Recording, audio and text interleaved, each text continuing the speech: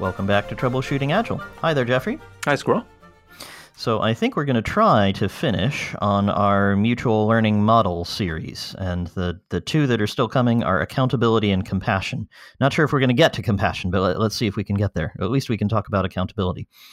Did you want to remind us what we got to before?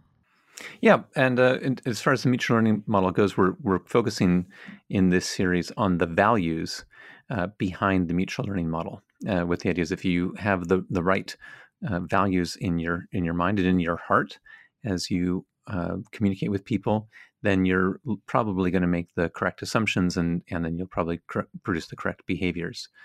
And what we covered so far in the values, we started with informed choice. And the idea that we value an informed choice. We think that getting as much information out there will help everyone make the best possible choice. And that we value that people have all the information in making their choice, both for ourselves and others. That was backed up then by what we covered last time, which was transparency and curiosity, saying, well, if we're going to get all that information out, I have to share what I know, and that I need to be curious about what other people know. And finally, we come now to the next one, which is accountability. And for accountability, we're kind of working through, as a reference, the Roger Schwartz paper on 8 behaviors for smarter teams. He describes accountability. He says, when you're accountable, you take responsibility for your actions and their short-term and long-term consequences. You expect to be asked to explain your beliefs, actions, and decisions to your team and others. Seems like a sensible definition. Yeah, but you were telling me that you had some mention story about the origin of the term accountability, and it's not one you've shared with me. So I'm very curious to hear what it is. Absolutely. So at a certain point in my life, still do it sometimes with my wife, we started reading histories of the English kings, and there's surprisingly good organizational insights to be had from the early English kings and how they ran their empires. For example, Henry II ruled an empire that stretched from Ireland to northern Spain, and he did it when the fastest way to get from point A to point B, or to get information around the empire, was by horse. So it was a significant organizational limitation, the very slow transmission of information. And one of the techniques that he used to manage his empire was these people who were the first sheriffs. And of course, we now all think of sheriffs as people with little gold stars on their lapels, and they have 6 shooters, and they capture cattle rustlers, but it's not the Wild West type of sheriff. This isn't what it was. So the original word was shire reeve, and a reeve was somebody, I believe, is a tax collector, because that's what these folks did. Is their job was in a shire in a particular area to collect all the taxes. And what they would do is, remember, this is also a time when people did not go to school. So reading and writing and arithmetic were not part of the skills that you could assume that your sheriffs had. But they were still in charge of showing up with a bag full of money, literally physical money, to give you for your tax receipts. How do you check that they've got the correct taxes, and that they haven't siphoned off any of the money, or that they haven't miscounted or charged people? You wouldn't be worried about too much, but you would be worried about too little. And so there's these great books. We'll put a link in the show notes. But there's a book that someone wrote about the process of the Exchequer, and we still have in England a Chancellor of the Exchequer. And the Exchequer was a big table which was laid out like a checkerboard or a chessboard that we have today. And they're still not quite sure, because the book isn't totally clear exactly how they used this set of black and white squares. But essentially, this was a way of helping to keep count. And you'd put certain things on the light squares and certain things on the dark squares, and no one's quite sure how they did it. But what would happen is the sheriffs would show up in a great big group, and it was time for their accounting, which comes from the Latin words for counting or reckoning. And it was time for them to show up literally with a bag full of pennies, and they would say, these are the pennies from the thus and such shire, and they'd start counting out the pennies using this checkerboard. And it was actually quite a terrifying experience, because if you were found to have, your bag was too light, you should have had more. You could get fired, or you could get whipped, or at the worst, you could get executed because you hadn't done the right thing. Well, you'd failed. So I don't know if any of our listeners have this experience when they feel they have to be accountable for something, that they feel somewhat terrified that they're going to have to show up and explain what happened, and there could be a negative consequence if you're not accurate, if you haven't given done the right thing. That's the idea, the proper fear that sometimes people have associated with the word accountable, and someone's going to hold you accountable. Sounds like very much that fear of being whipped is the kind of thing that people might have in mind. Indeed. And my relationship with accountability was really transformed in about 2006 when I watched a talk by Kent Beck. People know him of extreme programming fame, one of the early Agile people before that was a word. But in 2006, he gave this talk called Ease at Work. Just today, I hadn't realized it, but found that there was a video of it available on YouTube, which we will put in the show notes, as well as a written summary from InfoQ. I'll put an article there, which is interesting, written about a year later. But the thing that stood out for me, or one of the things that stood out for me in this discussion, in general, Kent was describing how his experience at work changed, and that for a long time he suffered what he called the genius shithead roller coaster, which is you go from thinking yourself, oh, I'm so amazing, to I'm terrible and worthless. That's an old Steve Jobs reference there, that Steve Jobs would put you on one of those levels. It sounds like Kent was putting himself at either the top or the bottom of the roller coaster there. Yeah, that's right. And one of the elements that he talked about that stood out for me was the topic of accountability, and he talked about a little bit about this distinction about what the fear of someone holding you accountable. But then he talked about sort of shifting that head and saying, no, that actually I'm going to take this as a personal value, that I am going to render an account of what I'm doing.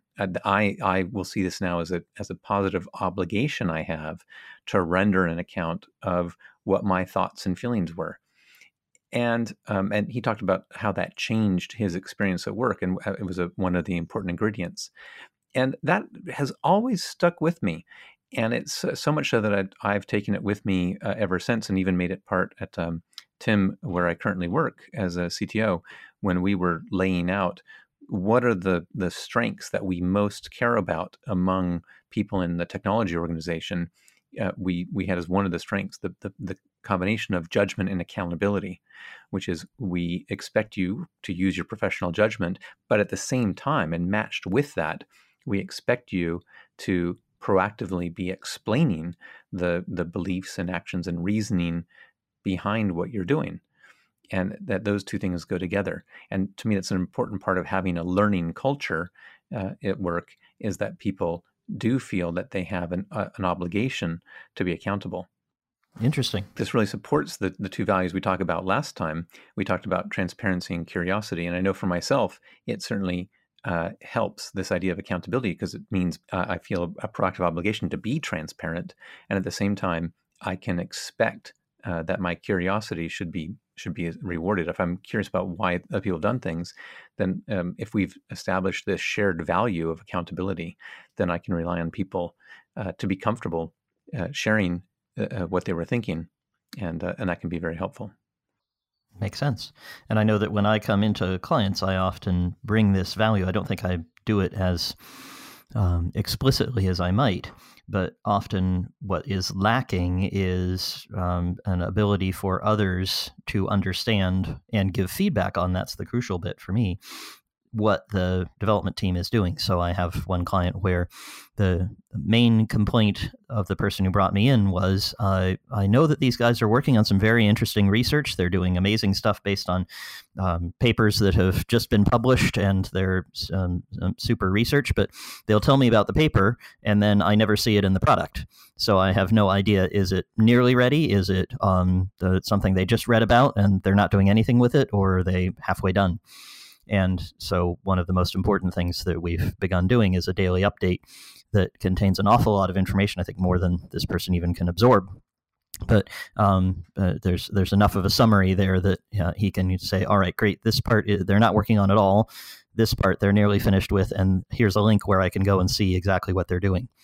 And that's active accountability in the way you're describing. And I certainly see actually less fear, going back to the fear of the sheriffs.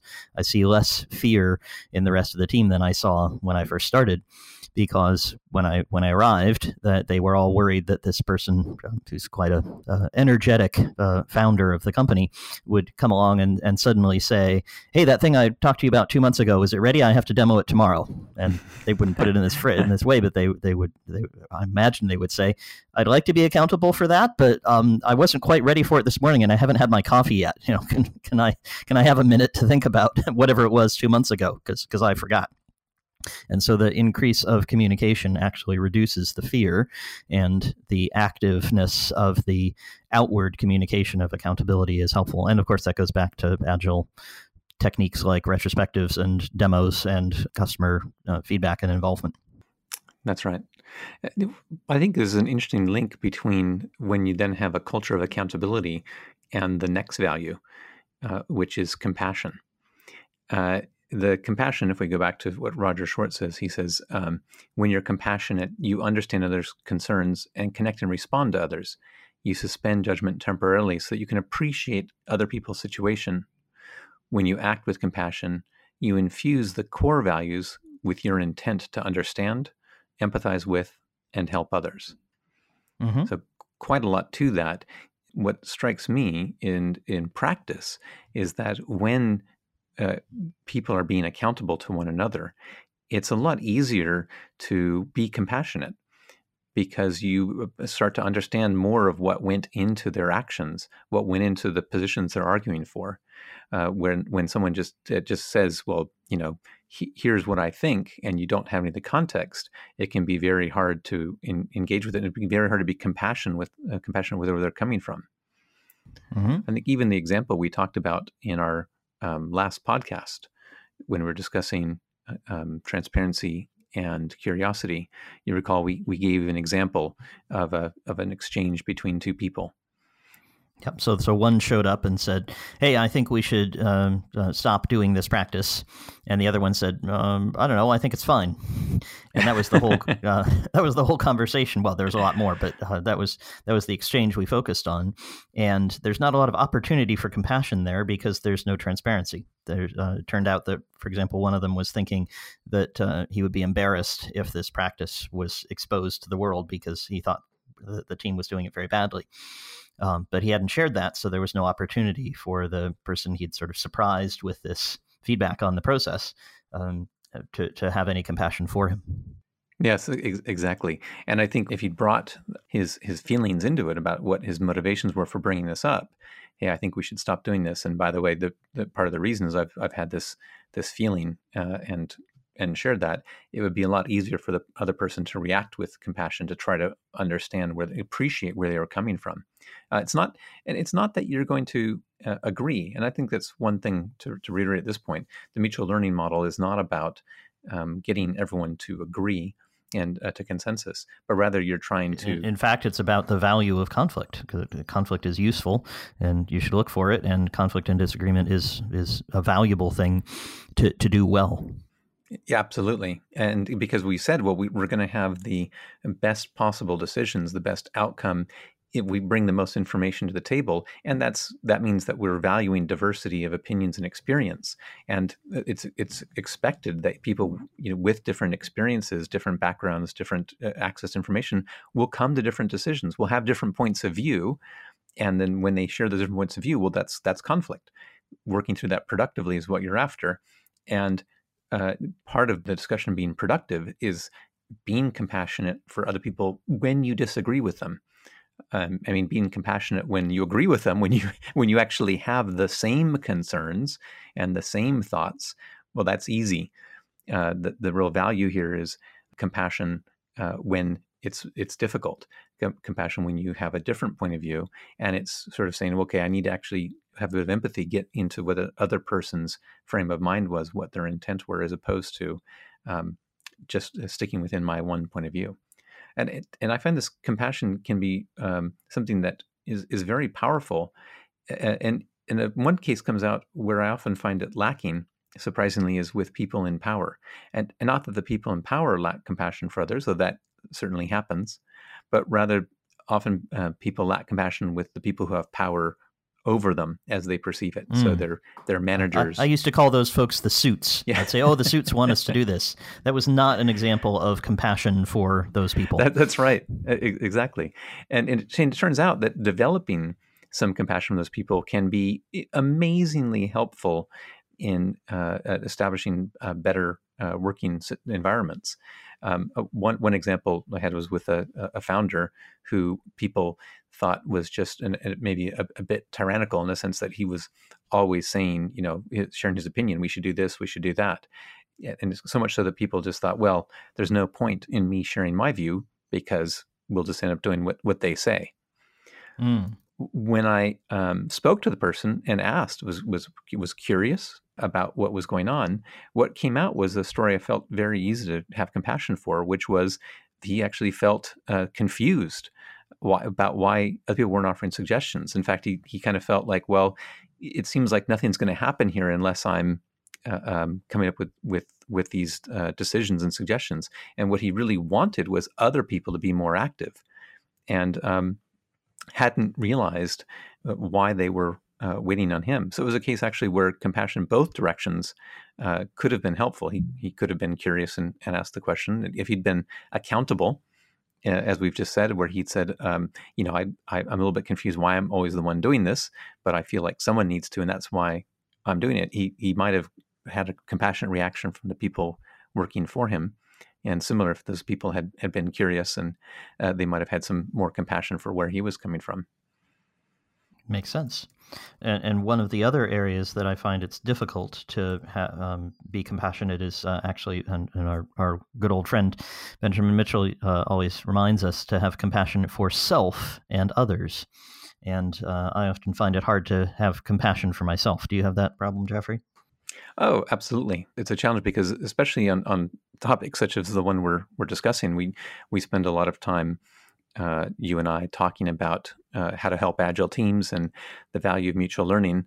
And then I often find in my own reflection on my behavior that I fall short, and I'm not perfectly practicing the model that I'm espousing to others, and that can be hard to take at times.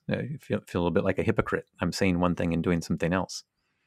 Exactly. And that happened to me when the training that we were doing just the other day, when we were trying to explain the notion of a genuine question, a question that isn't a leading question.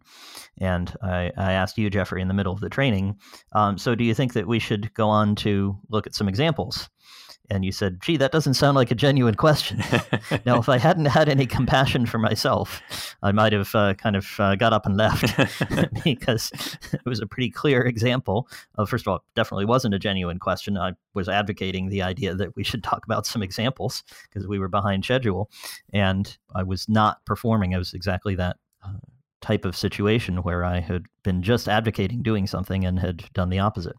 But that actually turned into a great opportunity, because one of the most important things to emphasize when you try to learn these things, and we're concluding this series on these values, it might feel daunting to our listeners. I can imagine them saying, well, this seems like a lot of great stuff. And Squirrel and Jeffrey told me that I advocated these things, and I do, and I espouse them, but they've spent a long time proving to me that I probably don't do them. So maybe I'm terrible.